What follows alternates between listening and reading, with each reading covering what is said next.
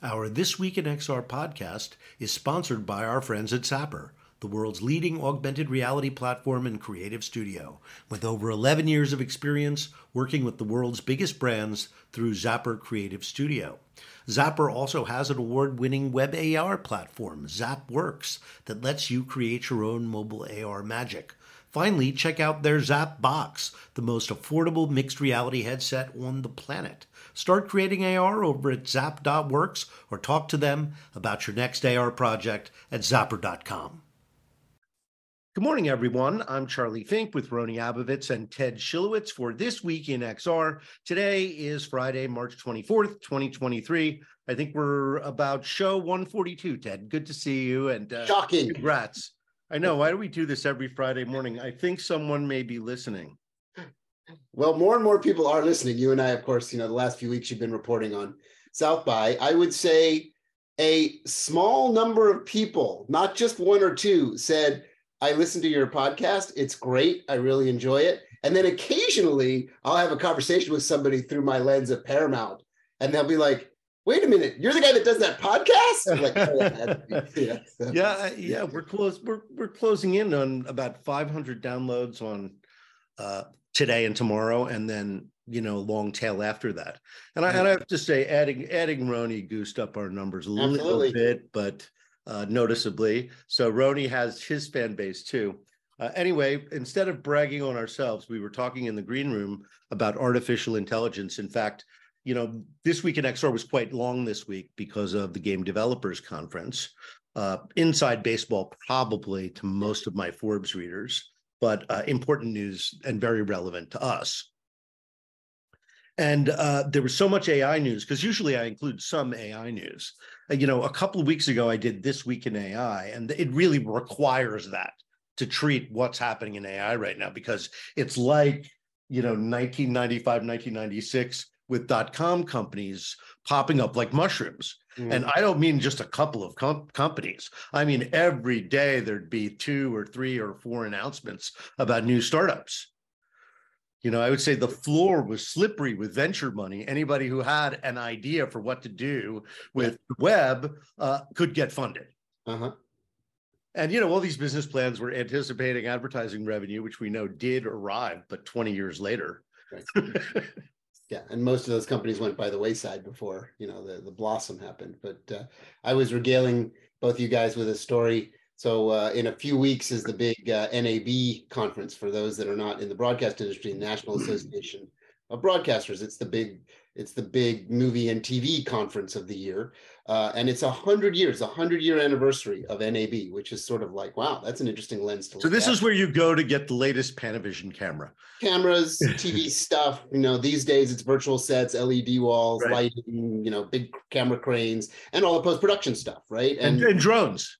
And drones and all the infrastructure, all the data infrastructure that runs this thing called television. So it's a tech conference. Yeah, so I've been going there for years through my, the various parts of my career. I'm involved in all this stuff.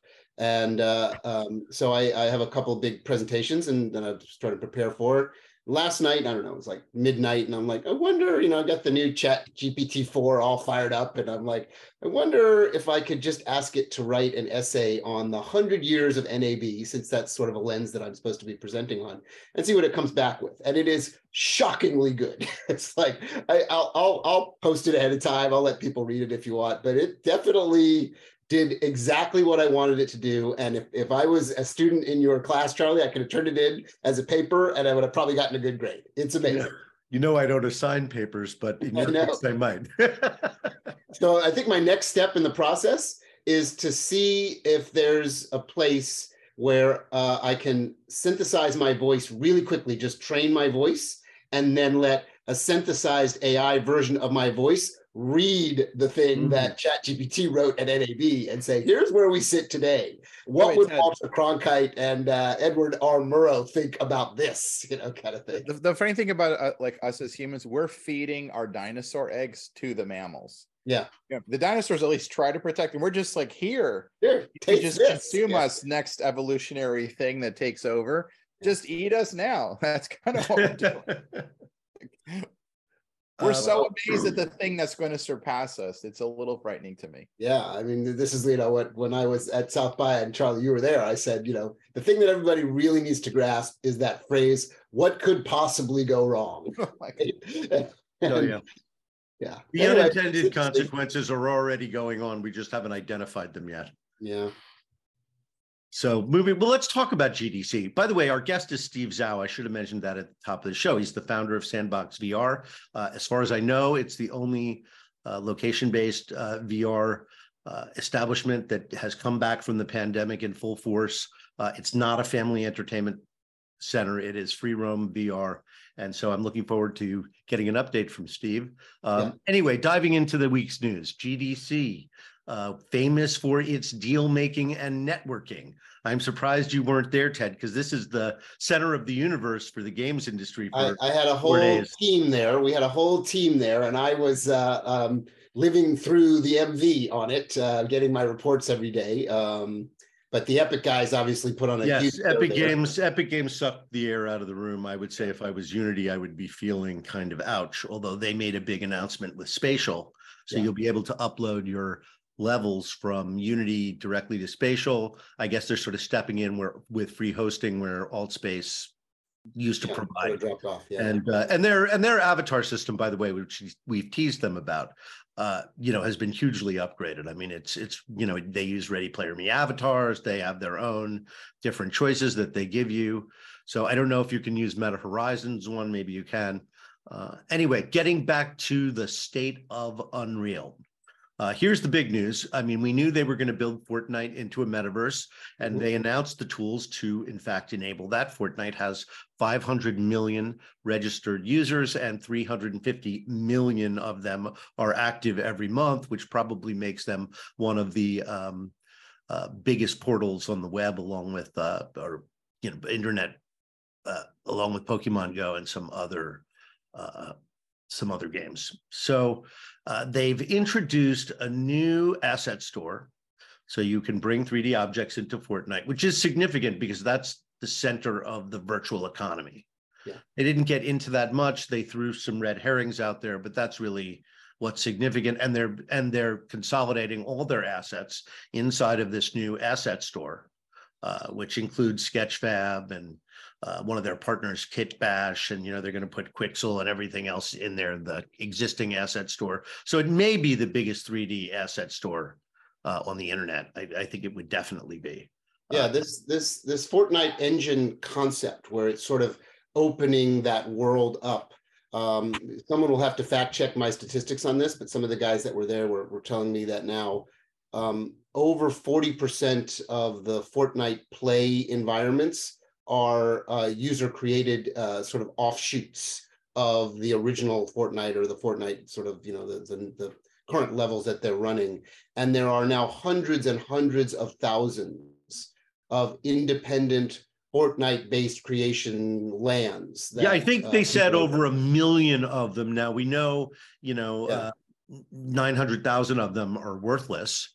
But the other 100,000 of them are pretty good. And there are actually major companies which are building a presence inside. It's called Fortnite Creative. They've also, it comes with it one point of friction where they've introduced a programming language called Verse. I don't know much about Verse. Supposedly it's easier than current programming methods, but it's going to be the thing that allows you to bring interactivity into your world. So you can't really get there without it. I'm looking forward to seeing it. Yeah, it's supposedly like a low-code environment, object-based. I know, but Unreal Engine is already that, especially if you're just building levels. Truthfully, I think when you boil it down, what they're really trying to do, Charlie, this is kind of another battle of the Titans.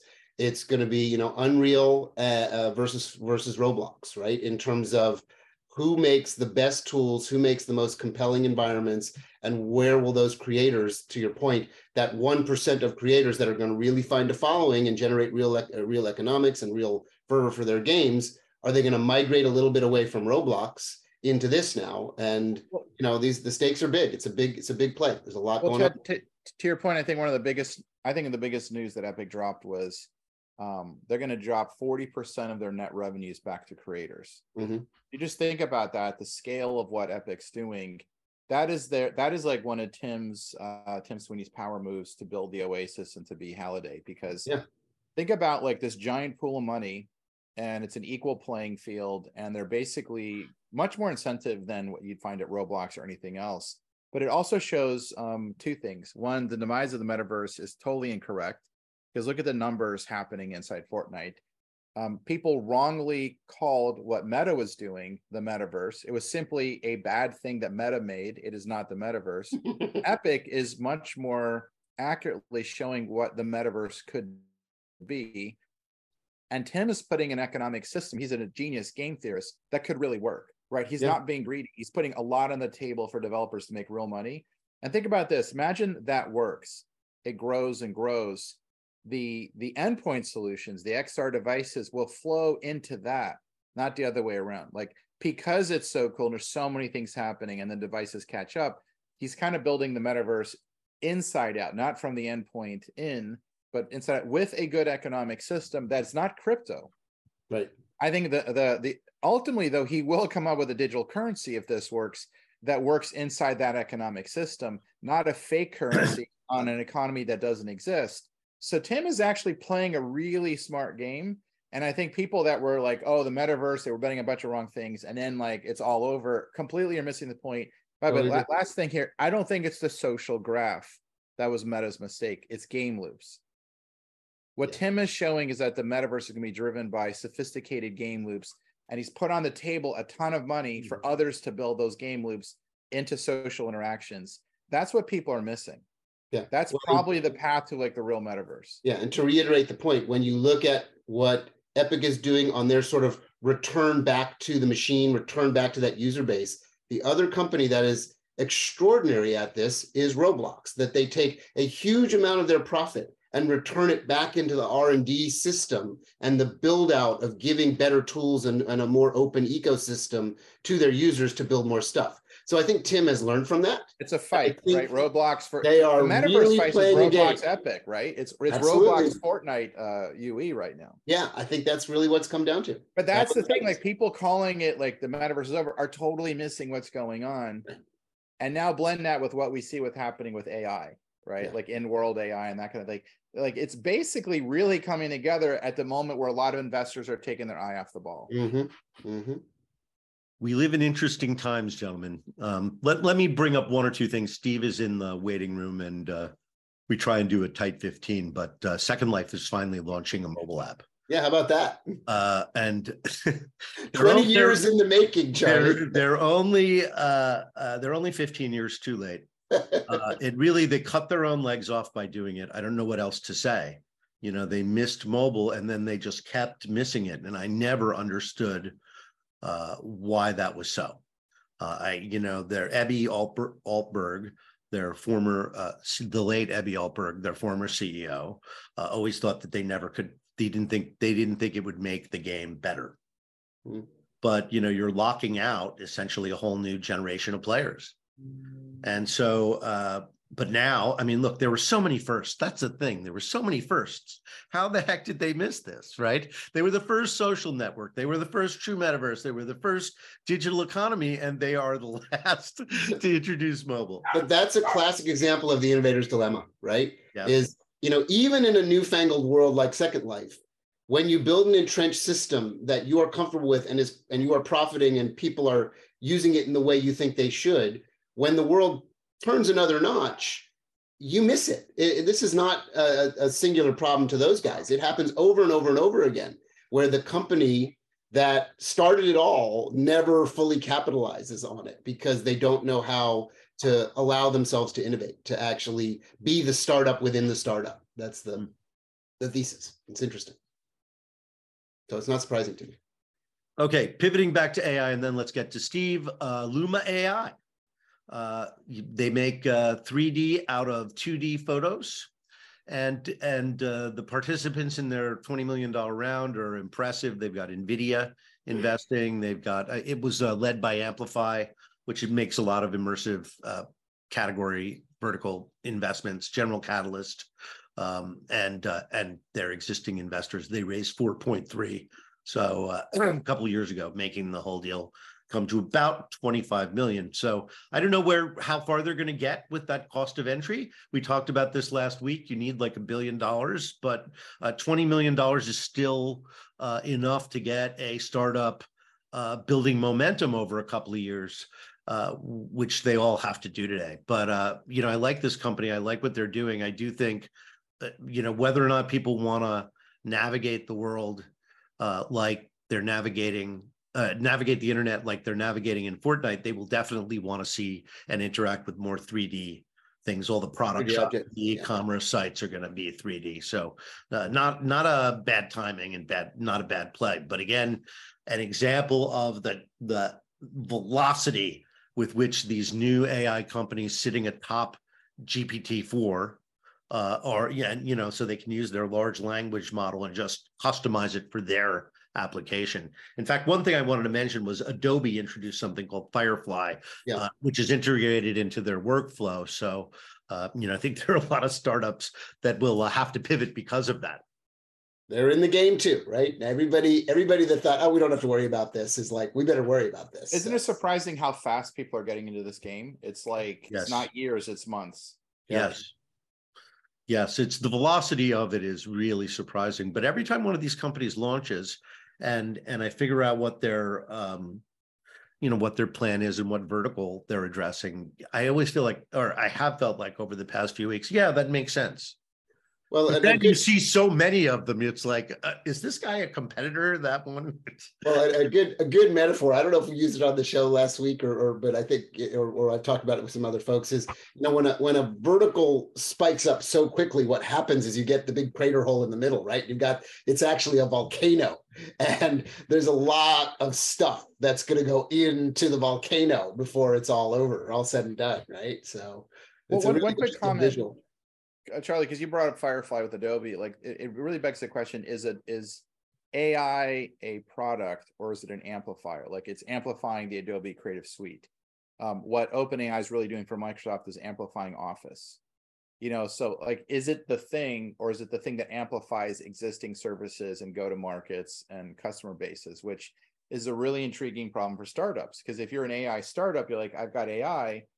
Is that the thing? Or it's like, I've got an Adobe Creative Suite powered by AI. I make a spreadsheet powered by AI. So it could be that the startups are in a really tricky place, and the established companies who could rapidly integrate AI in the back end, maybe they're the ones that are going to be the beneficiaries. It's going to be very strange and interesting to see what happens. But the speed at which Adobe and Microsoft are integrating tools that startups are claiming to have, and now, like, how do they compete with the marketing and the channels and all that? It's going to be really interesting. I think a lot of an extinction event coming soon for a bunch of players, but it doesn't mean AI is not good. It just means an extinction event's coming. Yeah, it's a longer topic. We should maybe table it for next week's discussion. But the idea of studying, and I'm reading some really interesting articles about this, about the interdependency of the technology base and all of the companies that are effectively building on top of the same thing. You get so much duplication of services and deliverables. And it's almost imperceptible to determine who's doing what and what their differentiators are. And it starts to become a huge problem. And it's just what used to take years to get to that point where we have 7 different versions of this particular application are now taking months or even days to get there. Right. So it's fascinating. Let me give you an example. The LeiaPad, which I have sitting next to me on my desk, which is a loaner unit. It costs about a demo unit, it costs about $1,000, and they have Stable Diffusion integrated into it, but not just any Stable Diffusion, it's 3D Stable Diffusion. So you ask it the same queries that you do on Stable Diffusion in 2D on the internet. It's giving you, it's built into this, and it has Stable Diffusion, and it gives you 3D, which is kind of amazing. It shows you again the power of that technology, but also how they're integrating it into what is essentially wants to be an everyday device. So talk about the velocity of how it's just getting integrated into everything. Anyway, let's get Steven here. Okay. I don't know. He's based in Hong Kong. I don't know whether he's in the States right now. He probably is because of GDC. Oh, maybe GDC. Yeah, sure. Roni, you guys must have sent a ton of people to GDC back in the day from Magic Leap. Yeah. Oh, yeah. We used to tons. Hey, Charlie. Steve, Hey, Ted. welcome. Great to Hey. see you. Hey, Ronnie. Good to see you too, Charlie. Are You you guys. are you in San Francisco? I'm in San Ramon, close by. I was at GDC. Yeah. That's what we figured. We were speculating that you were probably in town for GDC. How was it? What was your experience like there? We were talking about it a minute ago, but none of us were there. Well, it's great to meet a lot of folks. I've been in the game industry for over 15 years, so a lot of familiar faces. I think it's just very exciting how games has really shifted over the last decade, and it's accelerated. It's a little bit more. I think now it's sort of like there's just sort of like an unknown of where games could be, especially with AI being forefront. So I think there's a lot of excitement and probably mixed with uncertainty in the air. That's how I want to describe it. How do you? I mean, it's just there's so many places in the both in the production pipeline, the creative pipeline, as well as in the game itself, that where AI could fit in. I think Ted Roney just mentioned InWorld. I don't know if you got a look at that. That's the AI for NPCs, which we've been saying is going to really transform games just on the face of it, right? Because now in a game like Fortnite or in a game like Grand Theft Auto, you can now give the non-player characters could add a tremendous level of complexity. In fact, they may get good enough pretty quickly that you can't at least immediately tell whether they're AI or whether they're human players. Yeah, it's the Ryan Reynolds movie Free Guy come to actual reality now. It's really happening, baby. It's pretty fun. Yeah, I think it's very exciting. It had a booth at the expo, right under the escalator, so pretty prominent. I think that's probably one of the areas people are excited about is, NPC characters in a way that you can distinguish from, NPC or actual players.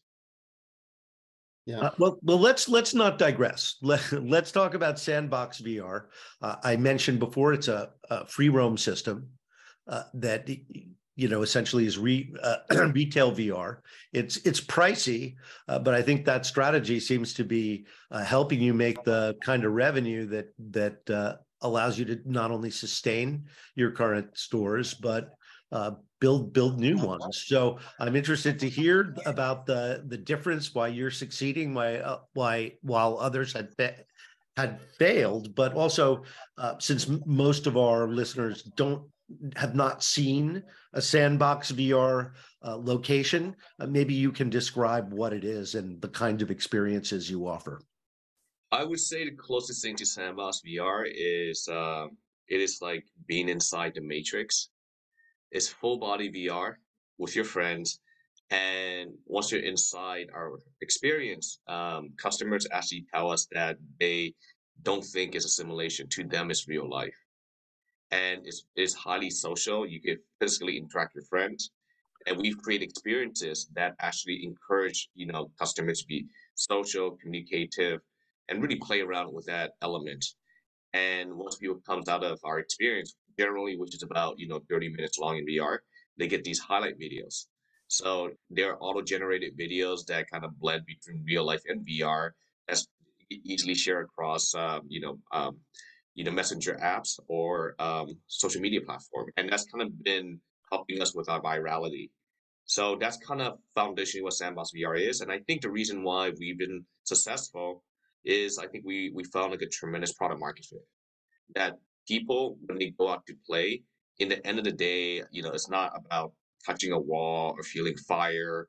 It's not being like a VR arcade shooter. It's really about having a great time with your friends and family, and that's what our content really focuses on.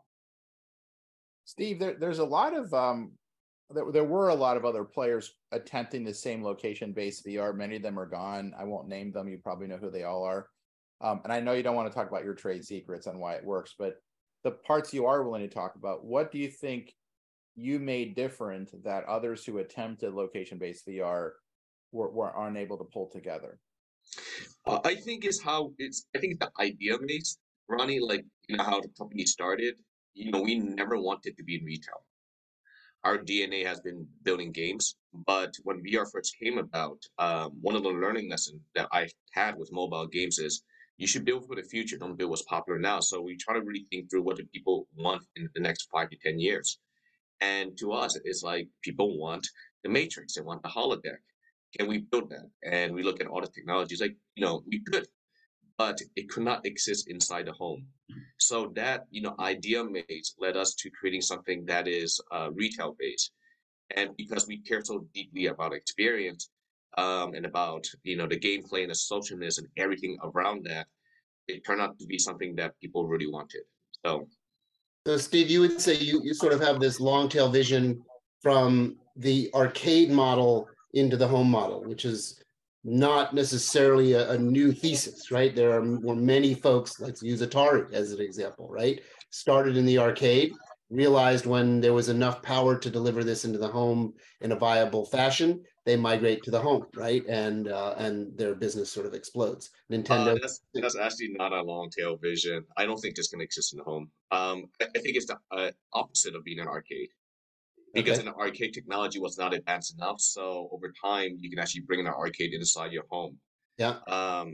But what we're building is not fundamentally one technology.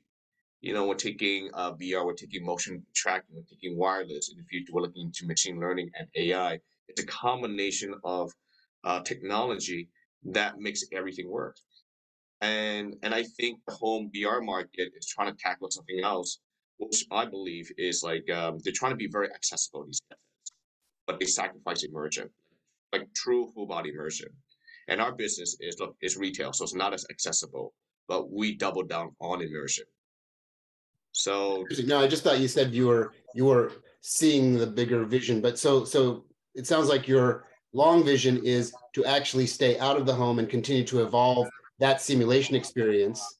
And within the world of full disclosure, we're partners together. So we have our Star Trek IP and experiences in these Sandbox VR experiences, and they are really great. And we get great customer feedback, not just from the experience itself, as you know, but the whole journey of how you enter into the retail environment, how you doff and don the gear, and then the social experience of how they're filming you as you're doing it, and then they send you links so you can post your experiences to social media. You kind of do the round trip.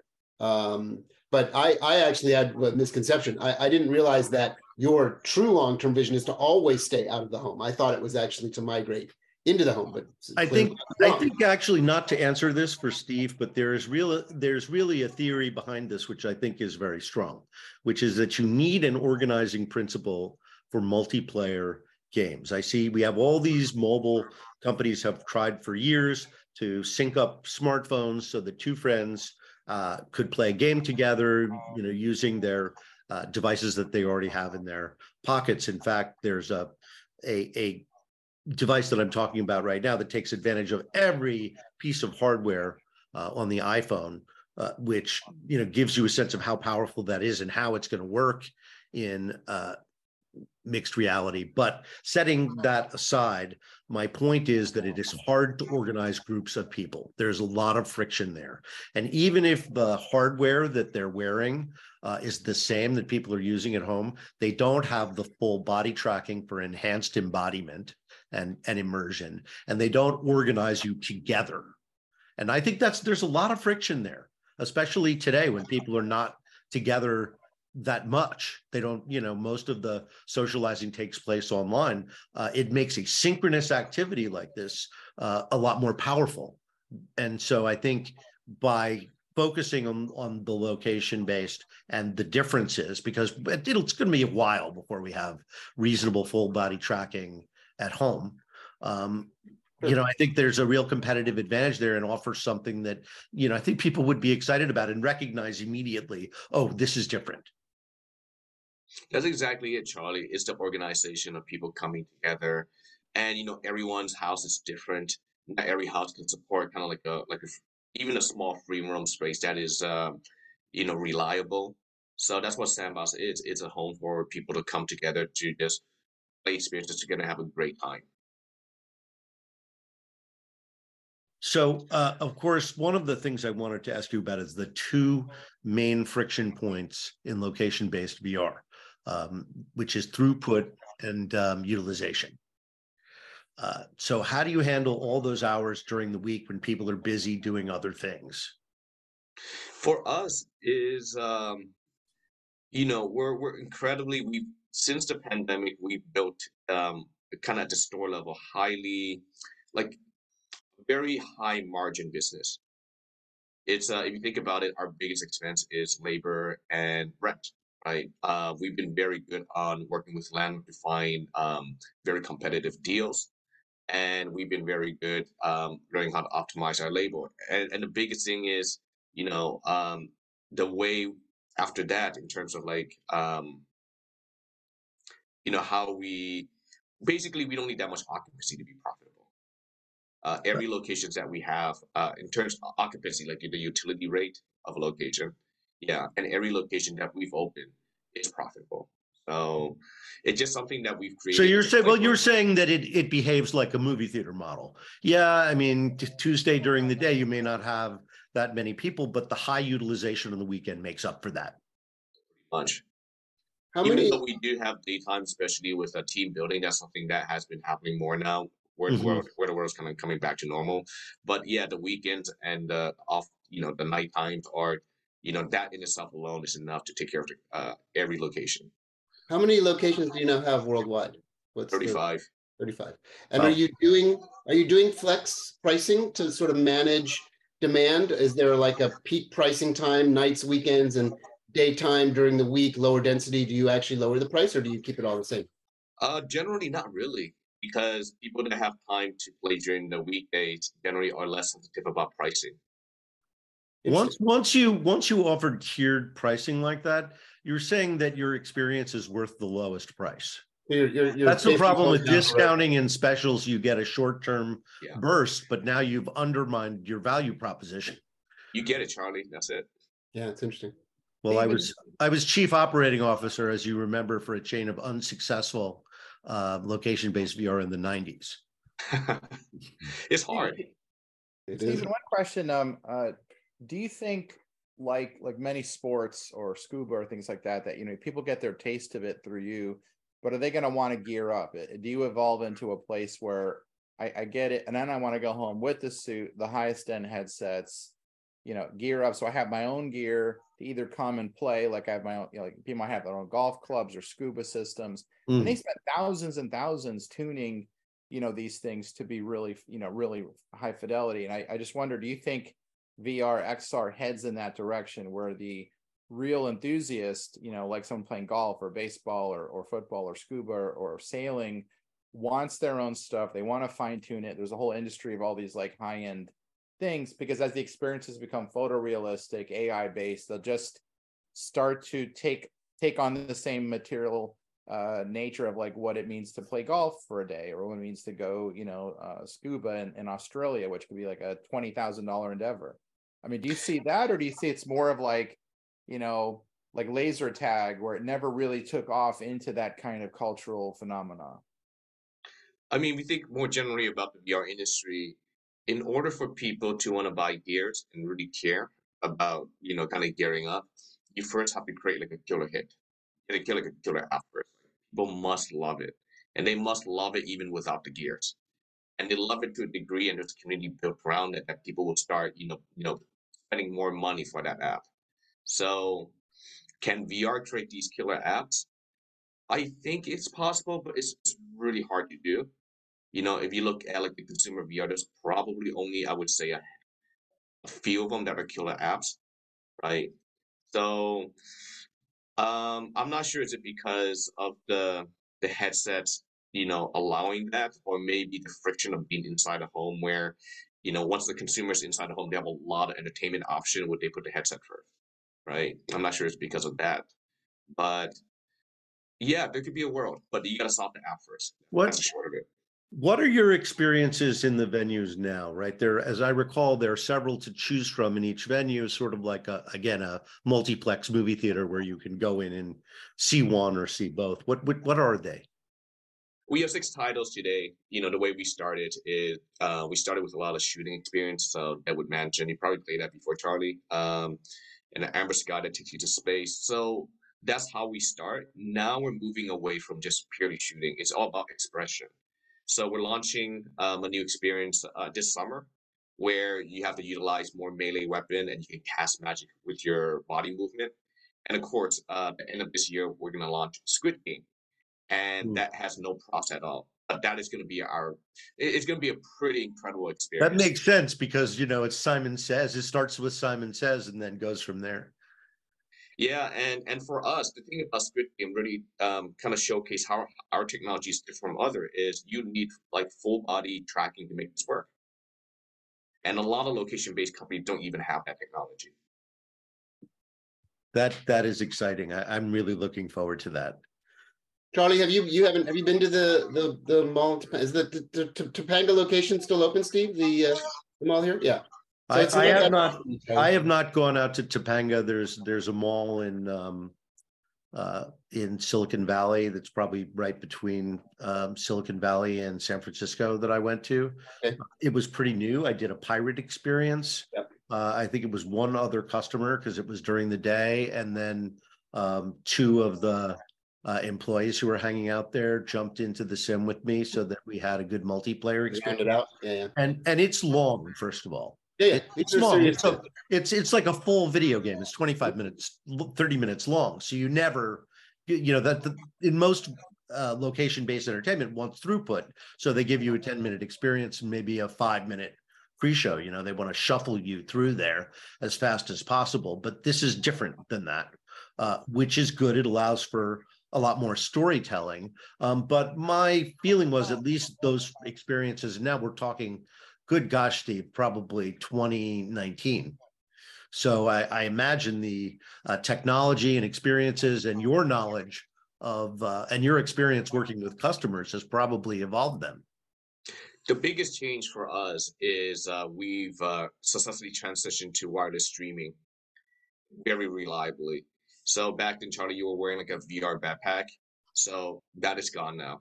And that is very foundational shift for a couple of reasons. It actually helped our operation improve even better. Guest experience is highly improved. You don't sweat as much, even though you still do, especially with the zombie experience. You know, we can actually have a much younger demographics if you don't have to wear a backpack. So we can start creating more family-friendly experiences for parents and kids to play together. So that's how we're thinking about evolving. It's just taking away all the props and all the gears so that you can basically immerse yourself as if you're that character. What technology are you using now for the headsets and the tracking? We're using HTC Vive Focus. That's the one that has capability for the wireless streaming for 6E, Wi-Fi 6E. Tracking is still right now is a passive tracking that you've seen before. We're going to switch to active tracking over time. But I'd imagine in the future, there will be a day where we can utilize AI and machine learning that it doesn't even need trackers. You can just walk into our deck and you're fully tracked. Yeah. So Stephen, if you're using the Vive now, like what do you want it to become for your use? Like what do you want VR manufacturers like to turn into? Like what's missing? What could be better? Maybe like 2 or 3 things. You never know, someone could be listening. It's like, okay, well, we'll do that. We're seeing a lot of great things. I mean, for us, I think foundationally is how do you keep pushing the fidelity of experience. Okay. For us, that's very important because that correlates to immersion. But more so with wireless streaming, as a business, you can actually create like very strong servers. So you can actually push the boundary of production quality. So that's like one of the things that we want to do. So field of view, like really get into like, natural human eye resolution, so that it's indistinguishable from like, an HD. If you go to like a 4K film or something like that, you're sort of getting to that level or better. Yeah, it's like Retina for the headset. And then you combine it with a very strong, powerful server, so you can actually utilize like very high quality graphics that is almost indistinguishable from real life. That's kind of like how we want to evolve our content. I'm curious if you've had a chance to look at the little micro headset from Big Screen, which is super high fidelity. It takes a step back in terms of what your overall needs are because it's still a tethered headset, right? That has to attach to some sort of PC right now. But the fidelity and the comfort is a whole nother level beyond what most developers are bringing into the market these days. I'm curious if you had a chance to see it yet. I did. I got a chance to meet the CEO and at the GDC, and I think it's super interesting. I think for us, because you're playing just 25, 30 minutes, the comfort is important, but I don't think it's as important as consumer market where someone might want to play for 8 hours straight, and that headset will be very good for that. Yeah, agreed. Yeah. So, Steve, well, actually, this is a question for you, Ted. Star Trek experience has been in Sandbox for, I guess, about a year. A number of years, actually, many years. So, yeah. so what is the story that we act out in the Star Trek experience? So it's been okay. So it's been pre-pandemic since I actually did it with my daughter. So you'll have to let Steve kind of remind me. You're in a Star Trek experience. Like you're in the Enterprise, and then you're in sort of moving around, and you go down to the planet's surface, and there are these kind of giant squiddy sort of monsters that come at you and attack you and stuff. And it's actually quite fun. But the love and lore of that IP and that brand is so strong. That it requires a certain amount of responsibility and care. And they did actually a really good job of managing the IP well. People really enjoy it. We get a lot of good feedback on it. Yeah, for us, it was like, what are the fantasy fulfillment that we can deliver? So naturally, you can beam to different planet, and of course, we have haptics with that, so that feels incredible. You play with time and space. People are separated into different areas in VR, even though they're next to one another. You got to use a tricorder. Like, what does it mean to search the environment, kind of try to find out clues what happened, and then of course you get to fight Klingons. You know, so these are like fantasy fulfillments that we want to do generally with all IPs we work with. Like, what do like fans really care about, and how do we double down on that? Is it your most popular experience? Zombie is our most popular one by far. Wow. So the first one is called Deadwood Mansion. We actually launched a sequel last year, and it's selling like hotcakes. Yeah, I've done that too. Zombies never disappoint, right? It's always a good experience. Last time I was there, also there was a movement. I don't know if it's continued to evolve into actually competitive gameplay. There was kind of like a katana sort of thing where you actually would build up your skill and earn points, and then you could compete with other people. So it was a bit of an esports thing. Is that still moving forward? Is that still popular? Yeah, that's called UFL. We look into esport, and we try to make that work. And we realize that it's hard to get product market fit with esport because the cost of doing that is a sandbox ticket price, right? Just too much friction. I think any esports need to start from a very low friction area first, and we don't have that. So it's another learning experience there for the Sandbox platform that we're more suited to create experiences that's more narrative, like kind of like being inside movies and trying to create something that's very competitive. Right. Yeah, I just thought it was interesting because the idea of like people bowl, and then they like, if they like it enough, they join a bowling league and they try and compete and they try and get better. And we saw that with the success of Topgolf, right? They sort of gamify the game of golf in a way that takes it to scale and is super successful, right? I mean, it's a massive, massive success of tapping into people's kind of competitive spirit. So it's interesting that it was interesting to me that you were experimenting with it, but it's also interesting that you were learning about the price threshold dynamics of it and how people, will tap into it or not. I think the competitiveness, like with Squid Game, would be like super interesting. It's like it's a game you can play together that you also have a high score, and it's more like casual competitiveness. That's what I would call like Squid Game that we have, and also like Topgolf. But like the really hardcore esport that people are gonna play like 1,000 times, yeah, I think it's really hard with location based. Yeah, it's interesting. Yeah. I think that relying on known IP, and zombies are kind of like an IP because you know what to expect, is always going to be great in location-based entertainment because people don't understand what the original titles are. Right. So if you're going to choose one and you're standing there, you're going to do this experience once, you're going to choose something that you think you know something about. So everybody loves Star Trek. Everybody knows what happens in a zombie movie. So I think it's a smart strategy to look for those kind of compatible IPs. What are the other well-known IPs that you have other than Star Trek and zombies? Outside of what's coming out, yeah, the other most popular one is Amber Sky. That is our sci-fi one, and it alludes to you too. I think sci-fi, if you have like the alien kind of conquering Earth, it's also something that people have seen or watched before. So there's a level of familiarity with that. But I also attribute that also to the gameplay itself because you start from a elevator platform on Earth, and it takes you all the way up to space after you fight the aliens.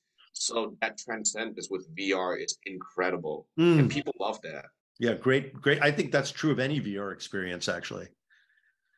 One thing we didn't get into, and unfortunately we don't have time, is your background as a game developer. And I think I wrote a Forbes story on how you came to start this company. So interesting. Congratulations on your success, where so many people did not figure out the formula. So the fact that you're having this kind of success and you've opened so many locations is a real sign that this is an innovation and is different than what has come before. So that's our show for this week, everybody. Thank you, Steve, for calling in and joining us for half an hour. Ted and Roni, I will be texting you during the week, I'm sure, and we'll see everybody back here next Friday. Have a great weekend. Thank you.